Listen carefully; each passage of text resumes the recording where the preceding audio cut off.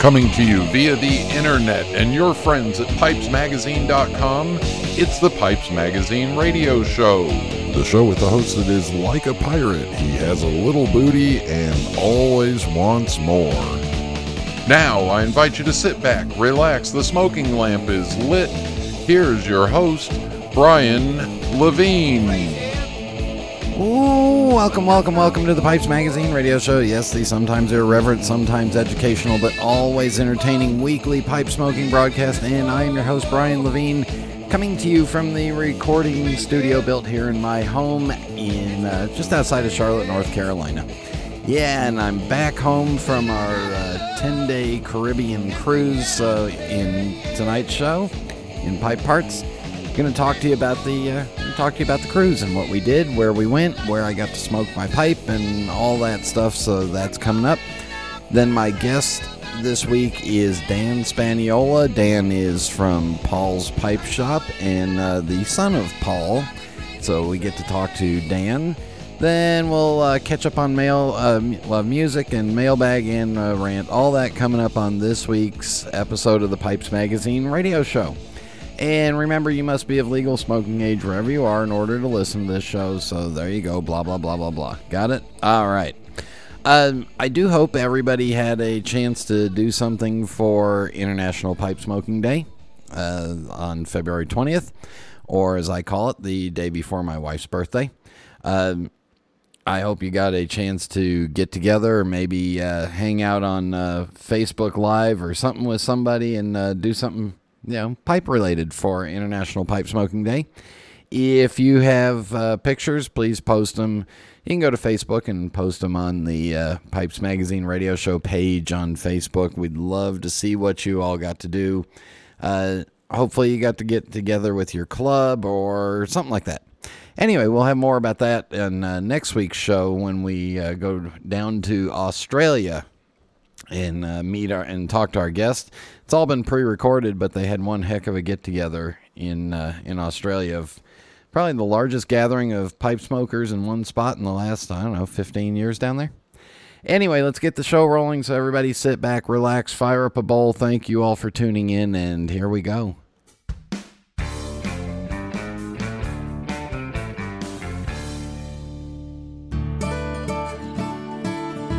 This is Phil Morgan, General Manager of Missouri Meerschaum Corncob Pipes in Washington, Missouri. Our mission since 1869 has been to produce great smoking pipes that anyone can afford. We guarantee our pipes won't be your most expensive, but they just might be the ones you smoke the most. At Missouri Meerschaum Company, we don't just sell our corncob pipes. We grow them, make them, and smoke them.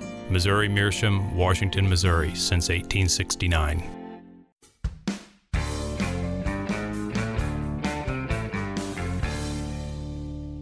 And we are back on the Pipes Magazine radio show. I guess February's almost over. Wow. It's been a quick month, and here comes March, so hopefully we'll start to get some warm weather here at home, because I really got used to the warm weather down in the Caribbean. All right, just to recap a little bit. So this trip was to celebrate my wife's 50th birthday. And she picked out the itinerary, and I agreed upon it based off of the ship, because I knew this ship had a indoor, they call it the Speakeasy Cigar Lounge, but it's open for all smokers, so at least a spot indoors. And I counted, it was about, it was 11 people comfortably. And I will say that during the entire time that I was there, all 10 days of the cruise, there was only 1 or 2 times where I went to go into the cigar lounge, the Speakeasy Lounge, and there wasn't a place to sit. So that was just 1 or 2 times. And it was, other than that, well ventilated. Yes, there were cigarette smokers in there, but you know what? I'm not prejudiced. I don't care what you smoke, as long as, I'd obviously rather everybody smoked a pipe, but, hey, that doesn't happen. And then, and again, so I picked the ship and this itinerary because we were going to some different islands and the Speakeasy Cigar Lounge. So our trip started with a quick flight down from Charlotte down to Fort Lauderdale. on the flight down there. Sitting next to us in the aisle was a young guy named Wes from Charlotte, and we got talking to him. He's a musician here locally, and he was really interested in pipe smoking, so we exchanged information on the plane, and we'll get a chance to hook up with him and maybe go see them play. As with any trip like this, anybody that's cruising or going anywhere, I always advise that you travel down the night before so that you're in the area and so that there's no flight delays or any problems with that. So we did that. We stayed at a Holiday Inn Express. Not bad.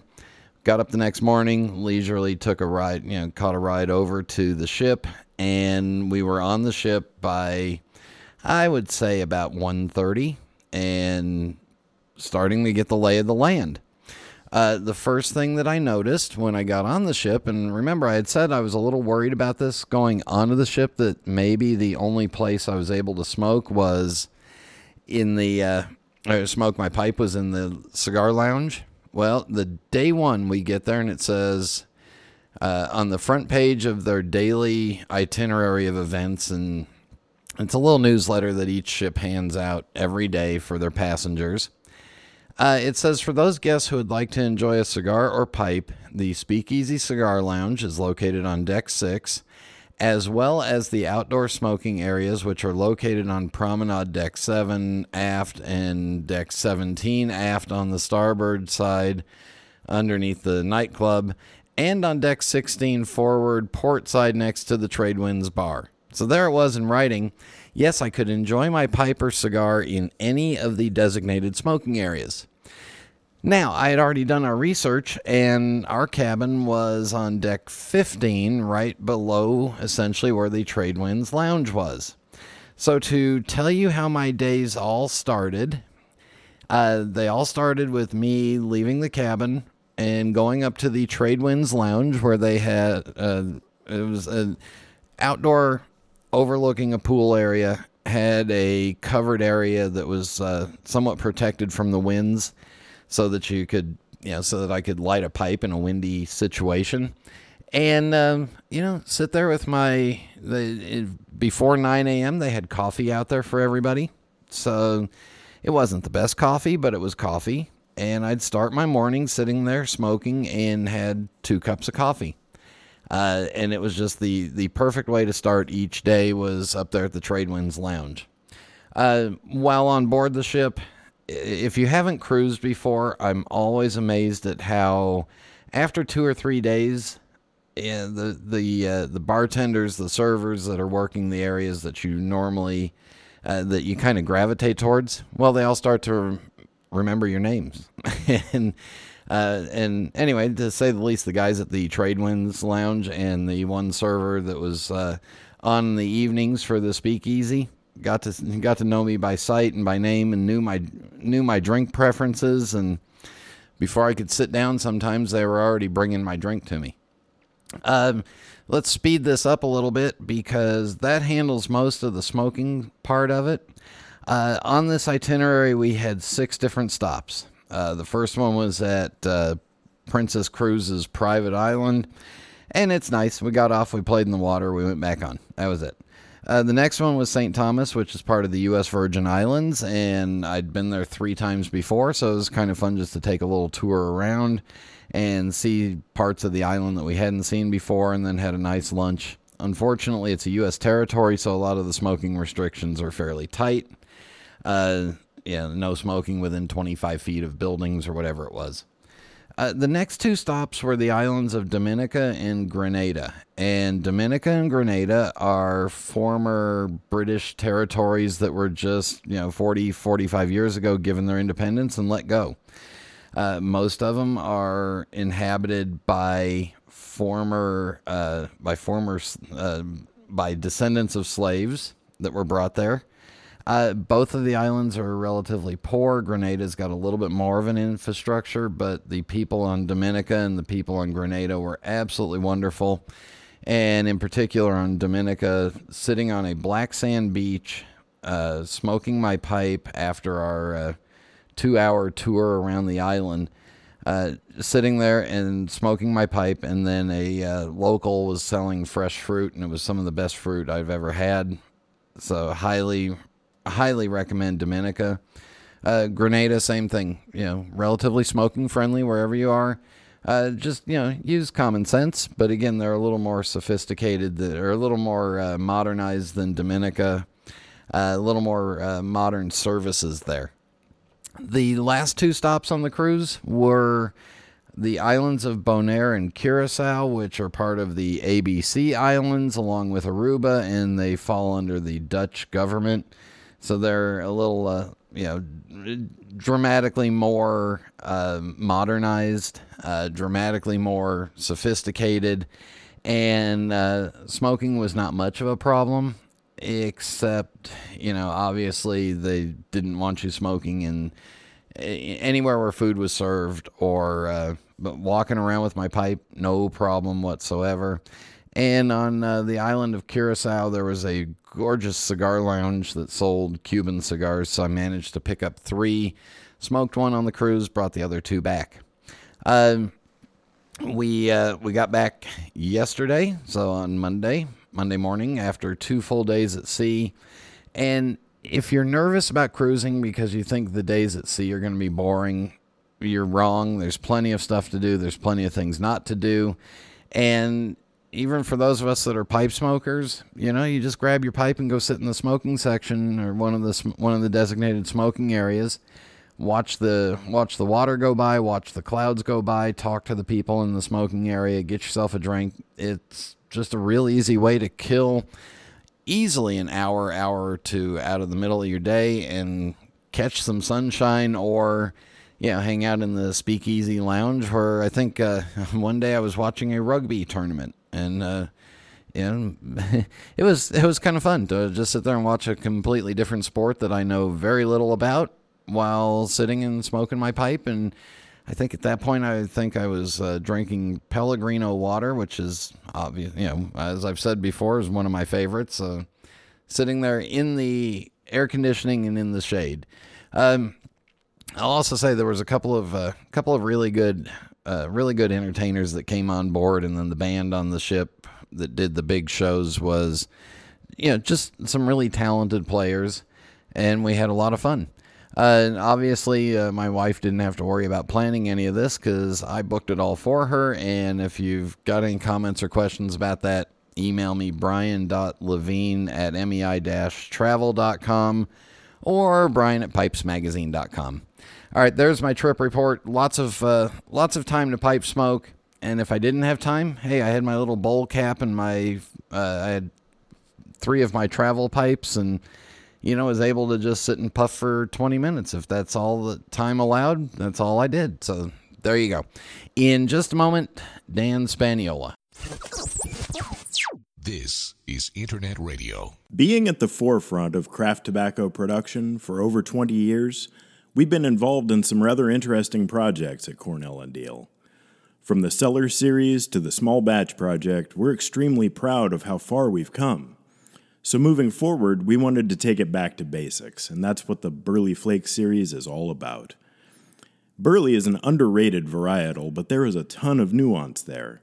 Using various condimental tobaccos to accentuate different aspects of the air-cured leaf, each blend in this series is intended to showcase different individual subtleties inherent to Burley.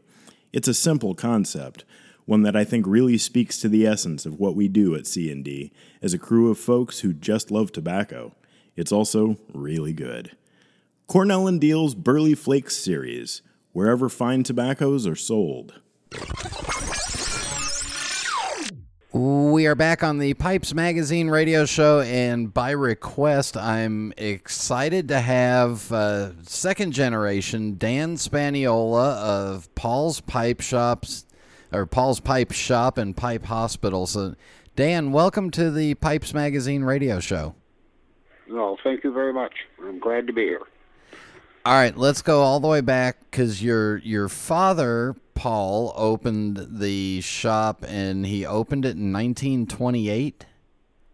That's correct. He actually started in a little town called Morris, Michigan, and it started out as a pool hall and bar, and somewhere between 1928 and 1930, a pipe salesman come in and got him interested in pipes.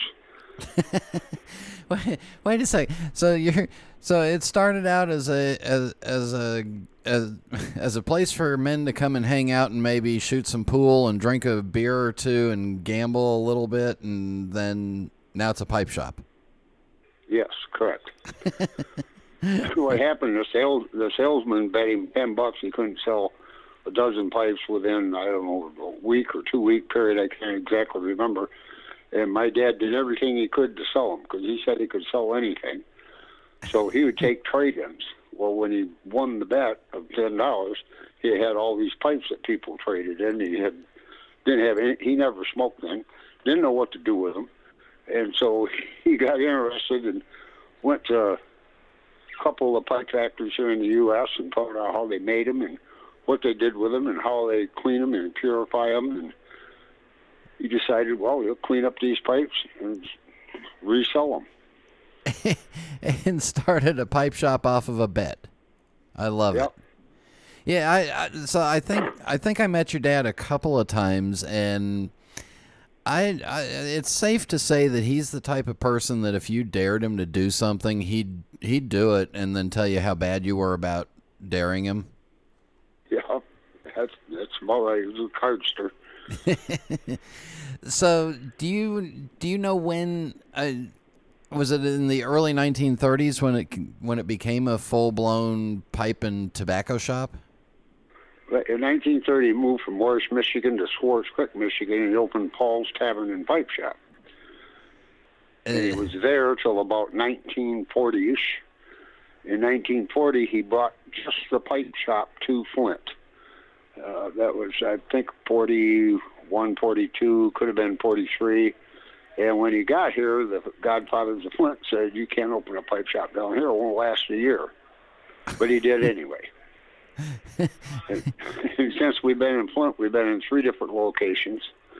And the building we're in now, we moved into in 1963, and we've been here ever since. So I'm doing some math real quick. You've only been in Flint for, 79 years, so it might make it. I'm guessing the store might last. I'm thinking we got a chance. So obviously, when the pipe shop moved to Flint in the 1940s, you weren't around, but do you remember or do you know what some of the key pipe brands or products were, or the tobaccos that your dad sold? Like I say, he got interested in pipes, and he decided he was going to try making them. So he started making pipes, and he called it a Cayuga pipe. And he went to different companies, and some said they rub oil on them, and they do this and that. And so he came up with an oil curing process that we oil cure. We actually boil the pipes in oil at 410 degrees Fahrenheit. And that was a family thing. He brought them home, and we did them in my mother's kitchen, which she didn't really appreciate, but we used to oil cure hundreds of pipes. Wow. So was it your own brand that was the one that was sold in the store all the time? Yes, we make the Cayuga pipe, and because he boils it in oil, he had to come up with some kind of concoction to put in the bowl so you don't get the taste of the oil. So he come up with this substance. You can actually eat it, but it actually dries and gets hard in the pipe, and you call it a miracle cake. Huh. It makes the carbon stick to the bowl a little faster. And the boiling in oil, actually, when you get through boiling the pipes, we have sand in the bottom of the oil because the briar really grows in rocky and sandy areas. And so I'm thinking it's open the pores and it lets some of them little pebbles out that get mixed into the briar as it grows. So somewhere in Flint, Michigan, there's a whole bunch of Mediterranean sand. Yep. Now, how long did you sell just the Cayugas, and when did you start bringing in other brands? He always had other brands.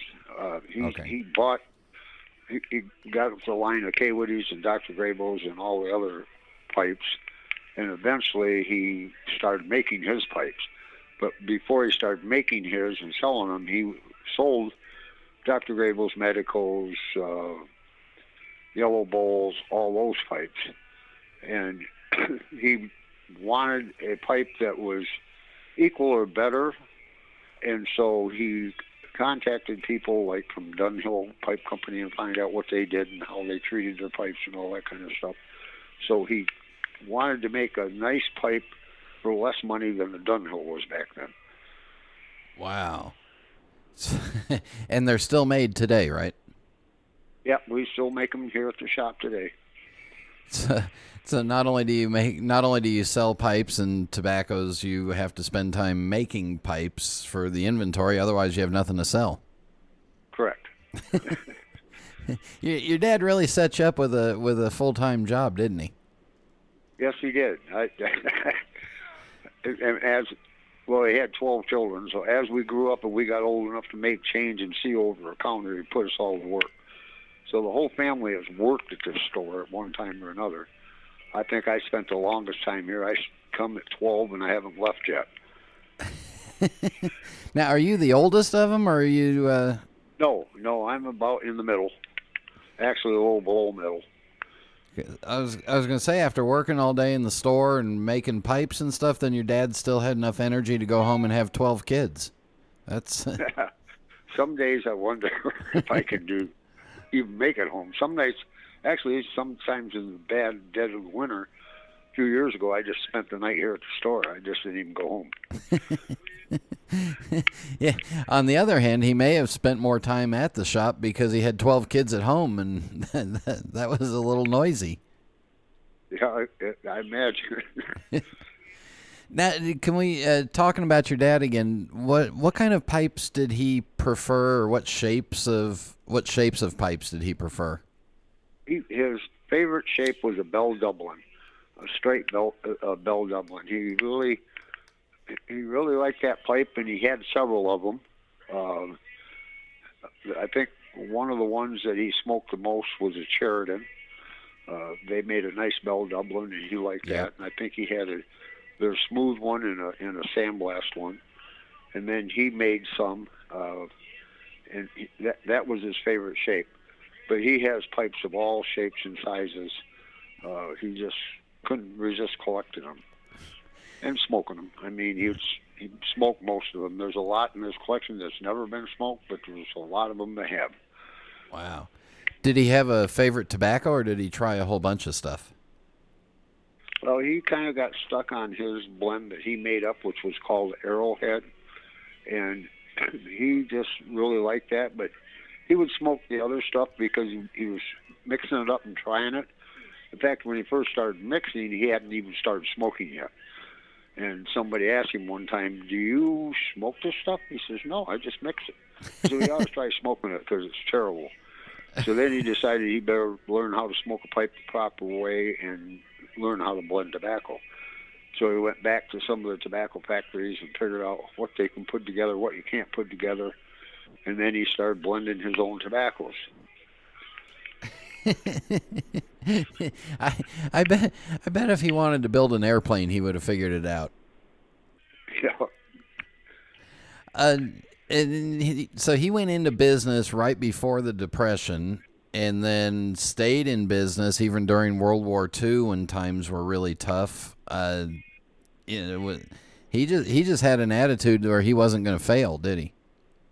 Yeah, he was not going to quit. He had something in his mind, he was going to do it, and he just didn't give up. Wow. All right. While he had the shop, he worked in the factory for a while, tried to keep ends meeting. Yeah, and Flint being a big auto town, I would imagine he had a lot of auto workers coming in there too. Oh, yes, we did. We had GMI and a lot of shop workers and stuff came in every day, bought stuff from us and stuff like that. When did cigars come into the store? I think you always had some cigars. Back then you had, your King Edward's, Banker's Choice. You didn't have premium cigars like you do today. But he always had cigars, and we always sold boxes of cigars. As I remember, at 12, 14 years old, when I started working here, we always had cigars to sell. And then when they was Cuban cigars for a while until 2 or 3 when the embargo hit. Yeah. And then the premium cigars kind of disappeared for a little bit until all the companies took their seeds and went to all over the world and started growing Cuban seeds, but in different soil, and they taste different. And then they come up with all these nice premium cigars now. That's a perfect spot for us to take a break. When we come back, we'll talk about the Pipe Museum and the Pipe Smoking Championship. So a lot more with Dan, so stay with us. We'll be back in just a minute.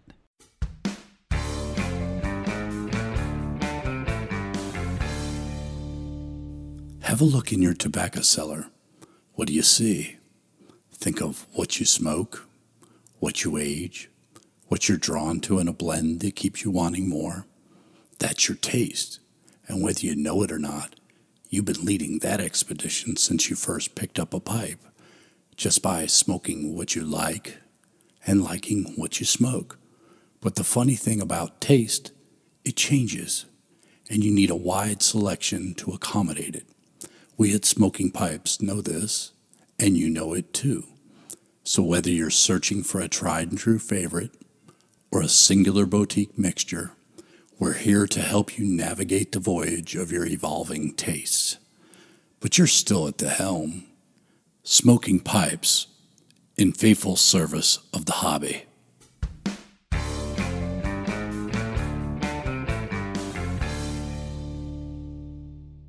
We are back on the Pipes Magazine radio show, visiting with Dan Spaniola of Paul's Pipe Shop of Flint, Michigan, and I have to say I'm sad to report to everybody that I've never been to your shop, but I want to hear about the museum and all the stuff in it and how it.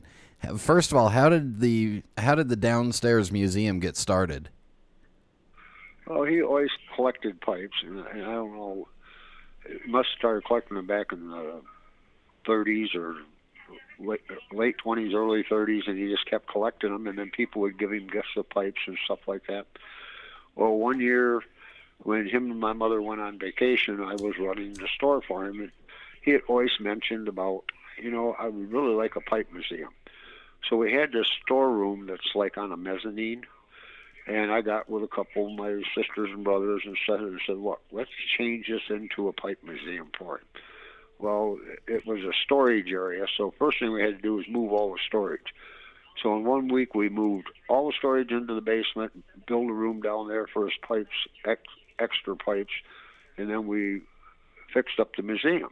And I took half the annex, or the whatever they call that, half floor, mezzanine, and I put a wall in the middle of it, and I set up some showcases and stuff up there that we had stored up on the other floor. And when he got back, I said, here's your museum. And he said, that's fine. And he started bringing me pipes to put in it. Well, instantly I knew it wasn't big enough. So one of our pipe club members, he says, Dan, let's tear everything out of here, build another room in the basement, move the rest of the stuff down there, and we'll make the whole room a museum. And okay, we'll do that. So he built a lot of showcases out of scrap lumber, and all I had to do was furnish the glass or buy the glass for the shelves and the windows on them. And him and I, we built them and put them up in there, and then we started filling them up. And to this day, I do not have all those pipes up there. Wow. I would say there's somewhere between 1,700 to 2,000 pipes that he has. And he's got them from everybody. He's got it from Charles Stewart Mott, who used to be Flint's named after Mott, basically. The Mott Farms, the Mott College. He was Mr. Buick. I mean, he was one of the big GM people that got GM going. And then he met just all kinds of people. And he would get them in his pipe club, and he'd get them active in the club. Mr. Mott was our chief timekeeper for our contest. And those people would just give him stuff to put in his museum. And we have Mr. Mott's pipe that he got from 1897, where his parents gave it to him. It's a Mersham pipe that's perfectly colored and beautiful. And the history and the stories and everything behind it, we've been offered $30,000, $40,000, $50,000 for it. And like my dad says, it's not leaving the store. Wow. And all this stuff is sitting out ready for anybody that wants to come in to look at it? It's when they come in, if we have enough people here, I usually take them up and take them through a tour of the museum. But I used to let some people go up there by themselves, but some stuff come up missing, so we just don't do that anymore. I have a few Pipe Club members that will come down and take people up there and take them on a little tour or whatnot. And you've got a bunch of tobaccos in there too. So, I mean, there's some tobacco brands. I'm looking on the website, and there's some pictures of some tobacco brands I've never heard of. Well, he collected tins. I mean, before they had bulk tobacco, you used to have to buy all the tins and packages and stuff like that to blend with, because they didn't put anything in bigger than pound cans. So I have a second floor full of empty cans that he just would not throw away. He saved every can I think he emptied. Well, he would take different cans and mix them together until they got the blend right that the people wanted, and he would save the cans. And some of the cans we reused when we started making our blends. We would tear off the label that was on it and put our label on it and put the tobacco back in it. He didn't waste nothing. No, and you can't do stuff like that today, can you? Oh, no. Not today. You would be shot. Shot or run up a flagpole first. Yes. And then going back to your dad again, there's also some stories of him going out to Hollywood or dealing with Hollywood actors and teaching them how to smoke a pipe. Yes, in 1952, Susan Hayworth was doing a show called The President's Lady, and she had to smoke a pipe in that movie. And the Hollywood people seen that my father was a world champion in 1951 and invited him out there to teach her how to keep the pipe lit so she didn't have to keep lighting it through the show. So him and a few of the Pipe Club members went out there and got to tour the studio, meet a lot of the other stars and people out there, Larimore, Curly, all them people, and had pictures and stuff with them and got to know them. When they'd come to Flint, did they stop in and see your dad? Not while I was alive, but I was probably not even born yet.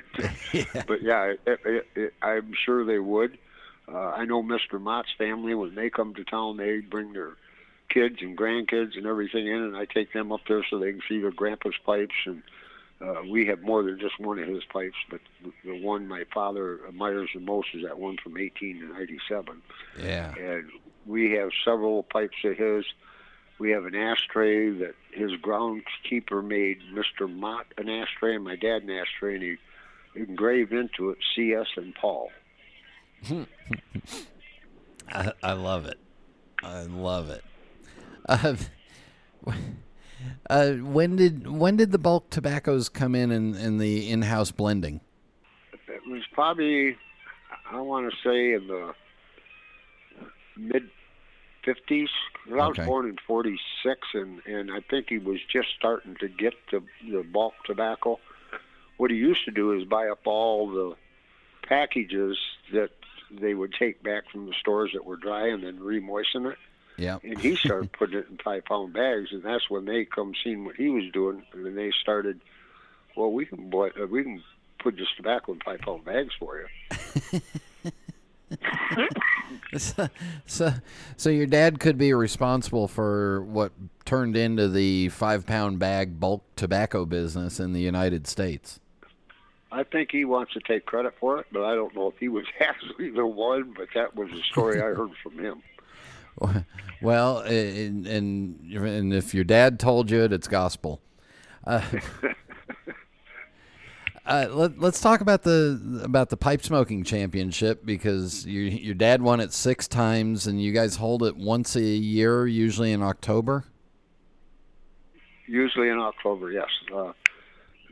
Back in 1949, when the contest started, actually in 1948, my dad formed the Arrowhead Pipe Club, and he knew a guy in Schenectady, New York, named Skip Piercy.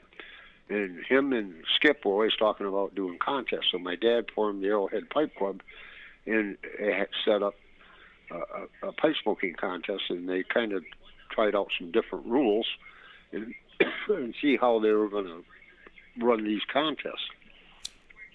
So I think Skip came to Michigan, and him and my dad worked it out, and then they decided after the Arrowhead Pipe Club had theirs that they wanted to do a world's pipe smoking contest. So my dad and Skip Piercy, and there was a few other people I can't remember, started the International Association of Pipe Smokers clubs. And they set up some rules, and then they're listed on our website or the IAPSC website, and they've stuck to those rules pretty much since 1949.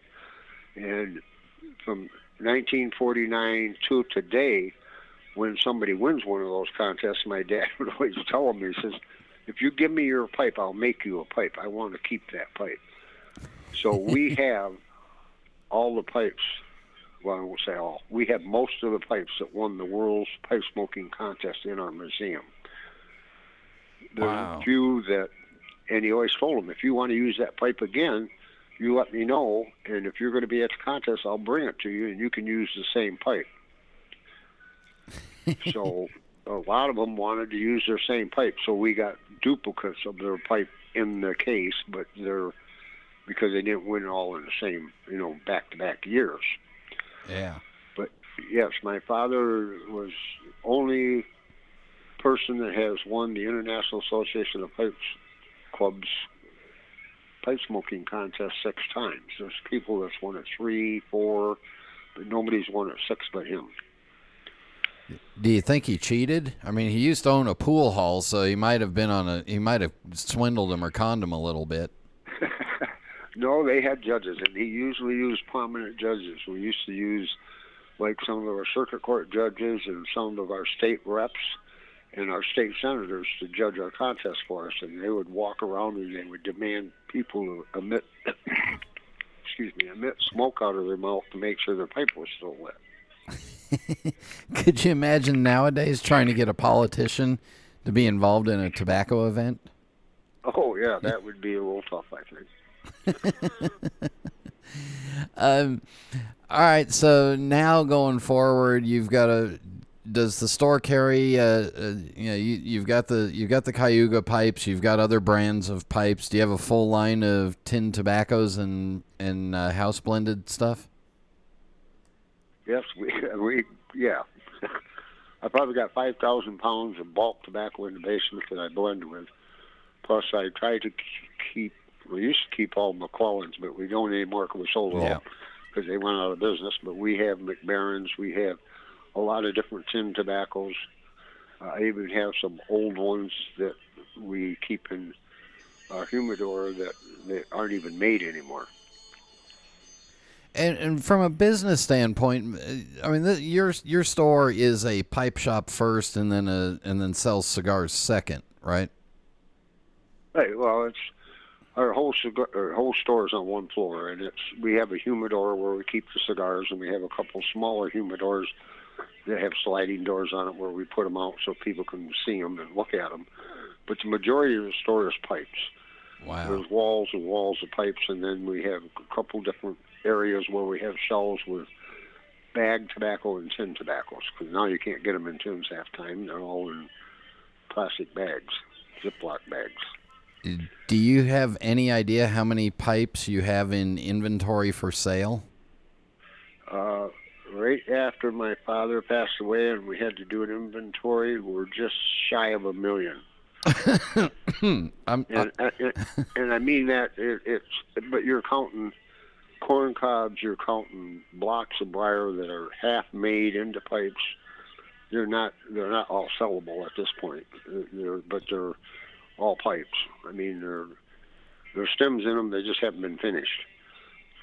I have bends and bends of unfinished pipes sitting down in my workroom where we make the shape and we put them in a bin. We may do 1,000 of them or 100 of them or 200 of them, and we set them in the bin. And when I need to get some more out, then I'll take a day and I'll finish 30, 40 of them and then put them out to sell. Wow. So if there's not, if I walk into that shop and there's not a pipe I like, then I need to get my eyes checked or my head checked, or I'm not a pipe smoker. Well, I would say, yeah, you're right, but there are people that are looking for certain particular pipes or shapes of pipes, and there's times we don't have them. I mean, there's so many different shapes now and so many hand carvers that make gorgeous pipes that we just don't handle. I mean, I handle like the Sabanellis, the Cheridans, the Dunhills, the Cristianos,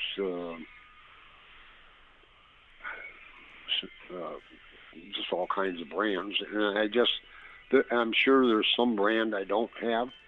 And I'm positive of it because there's people come in and ask for a certain thing and I just don't have it. And then, how could you not have it, bro? Because that carver won't sell it to me to resell. He wants to sell it himself. Yeah. So, yeah, there's a lot of pipe makers out there that make beautiful, gorgeous pipes that retail stores will never get to sell. They want to sell them themselves, either through the internet or through word of mouth or whatever. Now, if I come up there, is there a place for me to smoke my pipe inside the shop? Because yes, we were grandfathered in under the smoking law, so you can smoke anywhere in the shop. I say we're grandfathered in. We still have to do a ton of paperwork every year in order to keep it, but yeah, every January I sat down and I swear this thing's 1.5 inches thick. I got to fill out and go through and check all their little question box and initial everything. And yeah, it's a pain in the butt, but we do it. And then we got to take 12 pictures of the building inside and out and show that we got the proper signage and stuff so that we can keep our license to smoke. Wow. Welcome to the free state of Michigan. Yeah, and if you miss it, doing it one time, you can't ever get a license again. And not to bring up a sore subject, but have they fixed the water in the city yet? They're working on it. We've had ours tested here at the store, and our water's fine.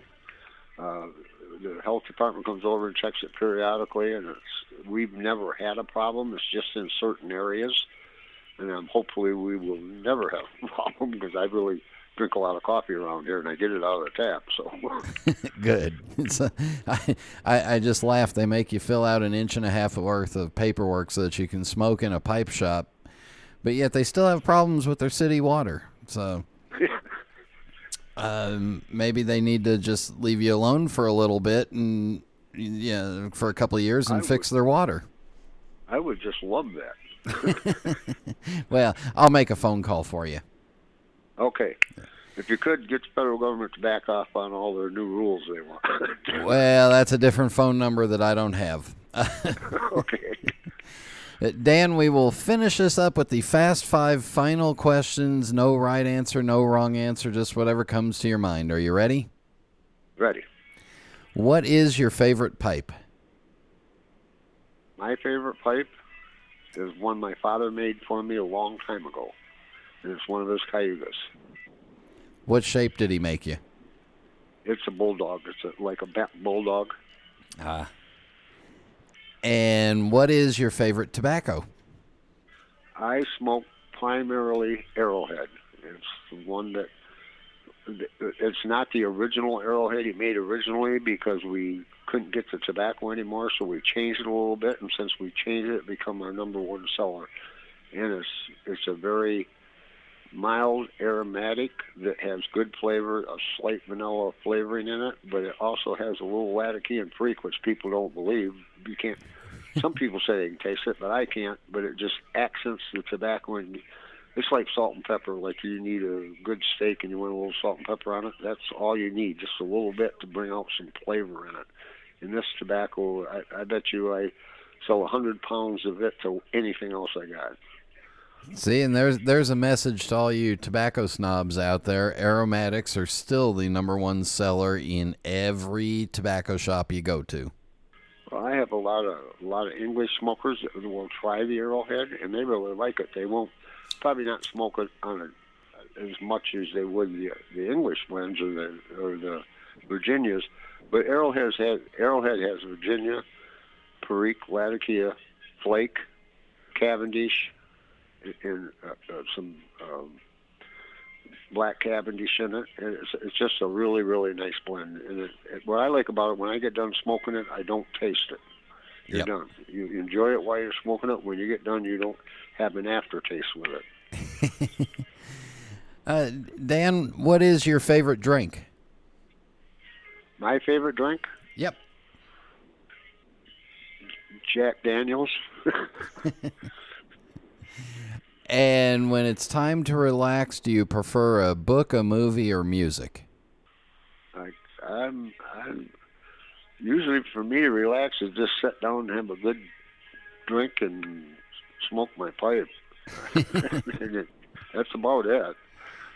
Yeah. Well, and if you have time to relax, you need to make pipes or finish up some pipes. I would imagine a little quiet time would be nice. Yeah. It's just, I enjoy a few of the TV programs, and a lot of times my wife and I will just sit there and watch a TV program and have a drink after dinner and just relax. And then finally, do you have a favorite pipe smoking related memory that we didn't talk about yet? Oh, yeah. I decided one year, I have 5 boys. I decided I needed to make them all a pipe so they could have one made by their father, although they probably have some, but not made for them.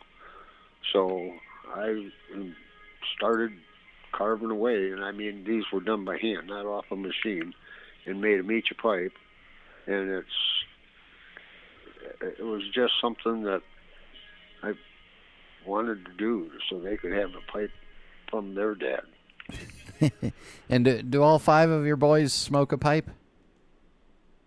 Yes, a lot of them don't smoke at all, other than during pipe smoking contest or our club meeting. Other than that, they don't smoke. Yeah, but still, and they've got a pipe their dad made for them. So, not too many people can say that. Right, and I've got 2 sons that smoke all the time, and the one, he has won the world's pipe smoking contest. I've never won it, but he has won it. Well, maybe the talent to win has skipped a generation. I think so. If you want to go online and see pictures of the shop and look at the inventory, it's iapsc.net/store, and then you'll see Paul's Pipe Shop. If you're ever in Michigan, especially if you're in the Flint area, you need to stop by. And I've got to get up there. I'm not coming up there during the winter time. I'm not that crazy. I don't blame you. But but they can also get to that by paulspipeshop.com. You don't need all the IAPSC in front of there. You can do paulspipeshop.com and it'll come up. Perfect. Thanks for doing this, and thanks for carrying on your dad's traditions. You're quite welcome. We could go on forever because I got millions of stories, but maybe next time. That'd be fun. So, okay. So start listing them out and getting them ready, and we'll have you back on for more stories of the tales of Paul's Pipe Shop. All right. Thanks again. You're welcome. And we'll be back in just a minute. What are you looking for in a pipe? Is it the quality of aged briar? Is it a certain shape or finish? Maybe it's the sound engineering that ensures an effortless, smooth draw with each and every puff. That's exactly the kind of pipe Savinelli has delivered for generations now. With such a variety of shapes, finishes, and sizes, it's easy to find something that fits your sensibility and style. Just this year, we've expanded our lineup to include the Bianca, the Lancelotto, the 2015 collection, and the final installment in the Leonardo da Vinci line, the Vitruvio. For a bolder style, try our more colorful 2015 editions as well. The exotic cashmere, the sultry licoricia, and the striking arcobaleno red. So whatever you're looking for in a pipe, know there's a Savinelli waiting for you. Contact your local or online retailer to find your Savinelli today. This is Internet Radio. And we are back. Do go online, check out paulspipeshop.com, or I usually see Dan at the Chicago Pipe Show, the Columbus Pipe Show, and keep an eye out for the pipe smoking competition. All right, for music, I was somewhat inspired by one of the bars or one of the lounges on the ship. It was called Crooners, and we never stopped in there. And you want to guess why? You couldn't smoke there. It was an indoor lounge, but it featured mostly music, occasionally a live musician, but most of the music was of the 50s, 60s, some stuff from the 40s.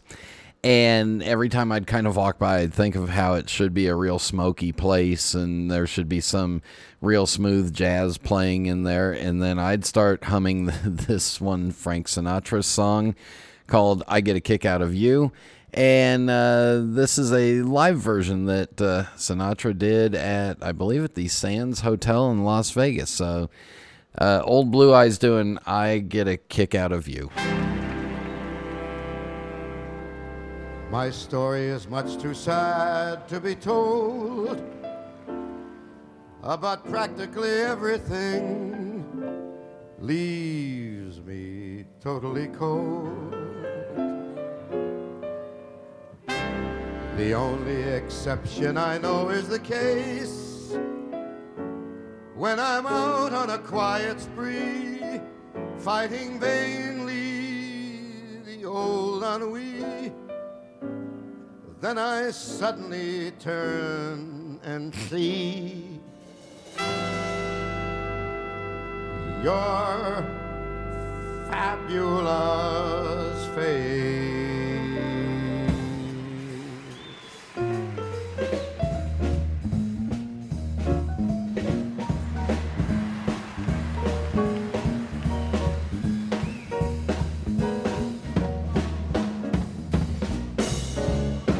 I get no kick from champagne. Mere alcohol, it doesn't bruise me at all. So tell me, why should it be true that I get a kick out of you? Some like the perfume from Spain. I'm sure that if I took even one sniff, it would bore me terrifically too.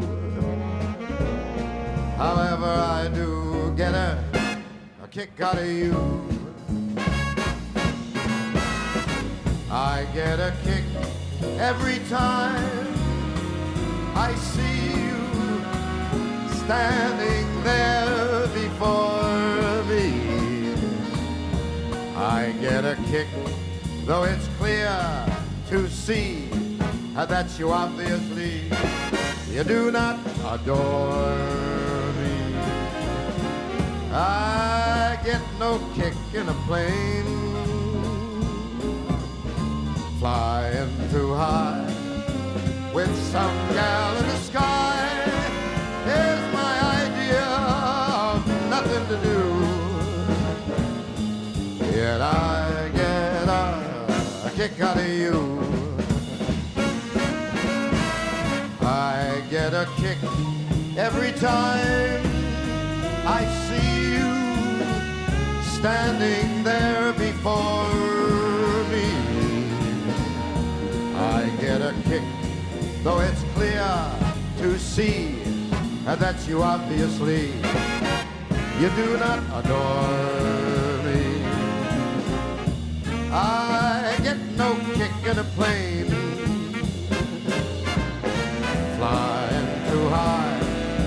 some gal in the sky is my idea of nothing to do.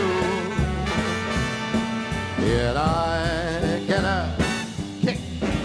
You give me that boot. I get a kick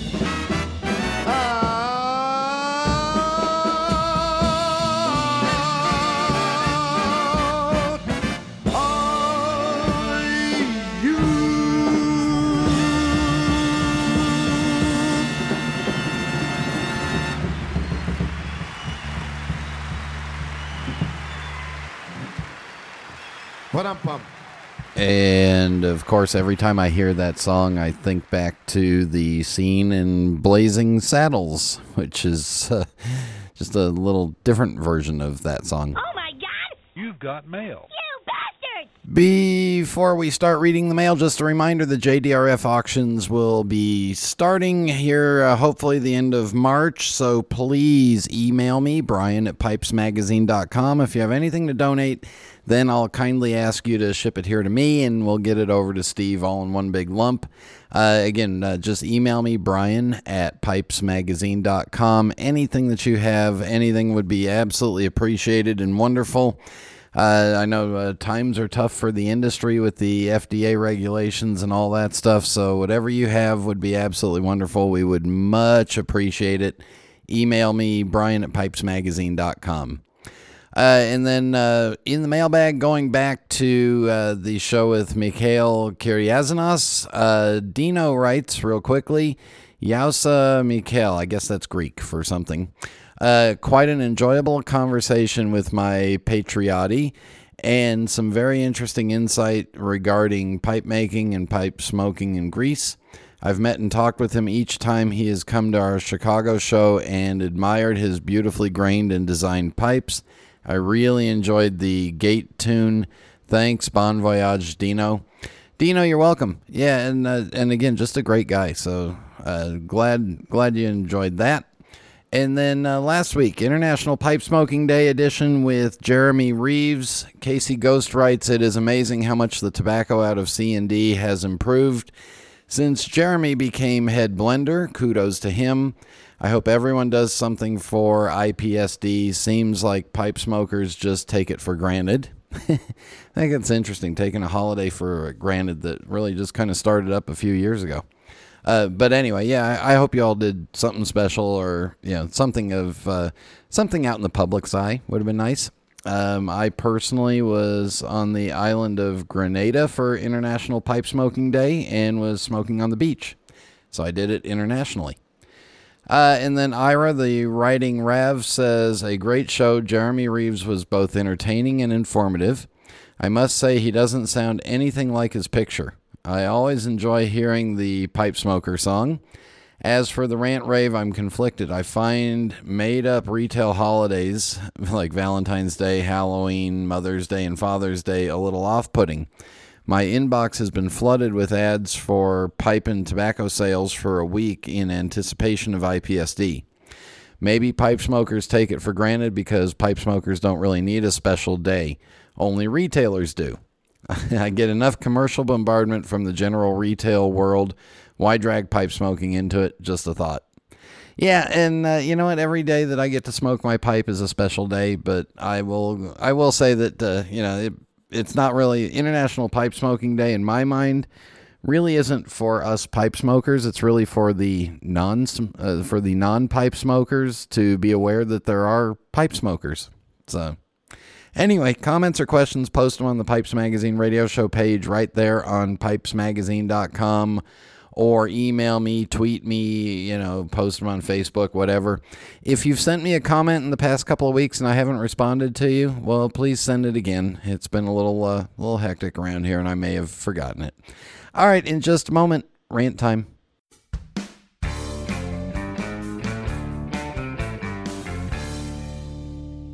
There's nothing quite like fishing at dawn or smoking my genuine Missouri Meerschaum corncob pipe, an American legend since 1869.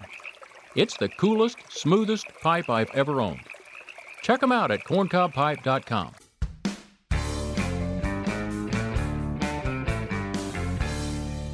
Cowboy.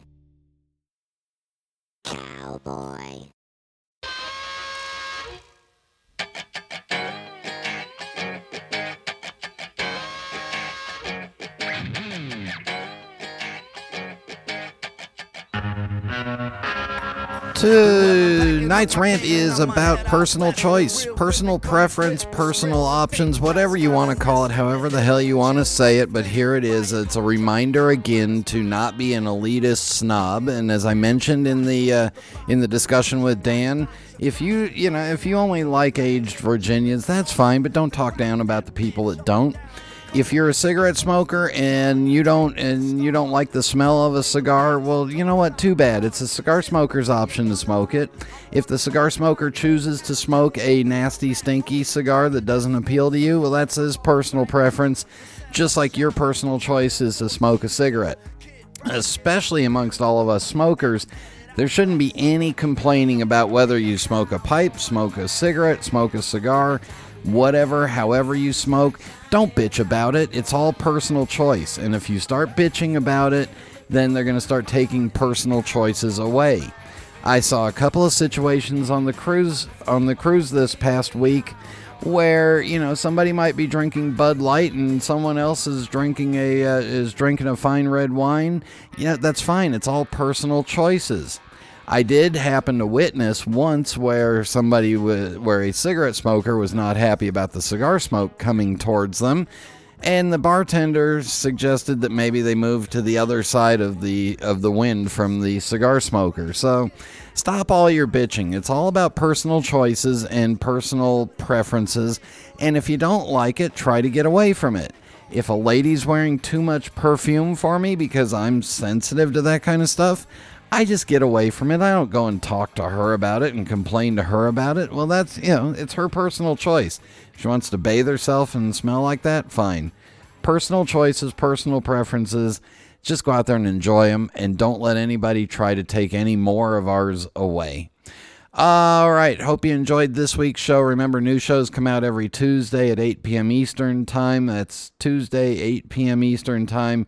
Comments or questions, email me. Want to find out more about my cruise or talk to me about cruising, reach out to me. You know how to do it. I would like to thank Dan Spaniola for joining me. Thank you all for tuning in, and until next time. Happy trails until we meet again. Happy trails to keep smiling until then. Who cares about the clouds when we're together? Just sing a song and think about sunny weather.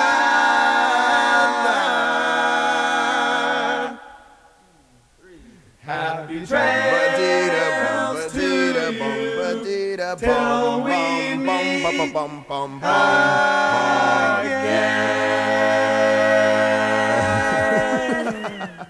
You use your tongue prettier than a $20 whore.